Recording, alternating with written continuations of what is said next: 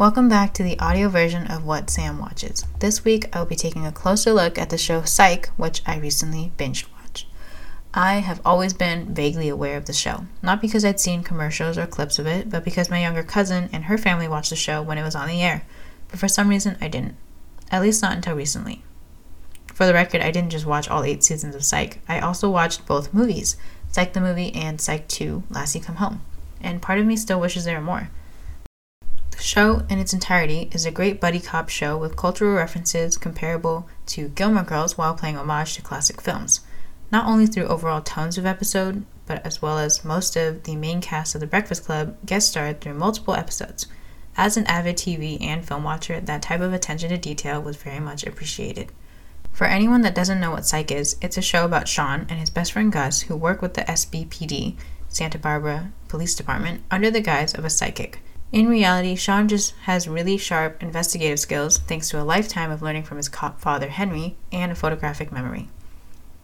I, as I presume many other fans, tend to favor the big episodes, aka the yin-yang episodes as well as the musical episode. And I guess the musical episode counts as a yin-yang episode as well because yang plays a pretty big role.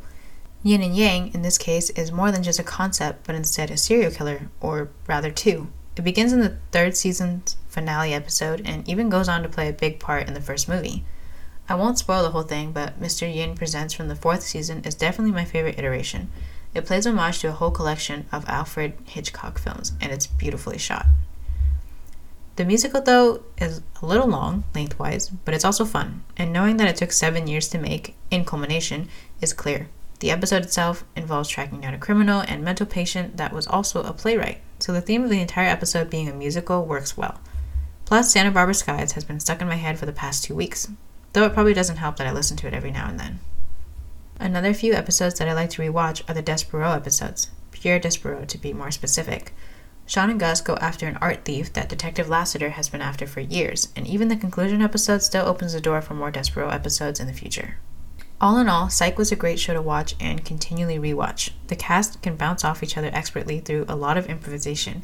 That paired with the great writing makes the show the perfect smorgasbord of weird, which is right up my alley.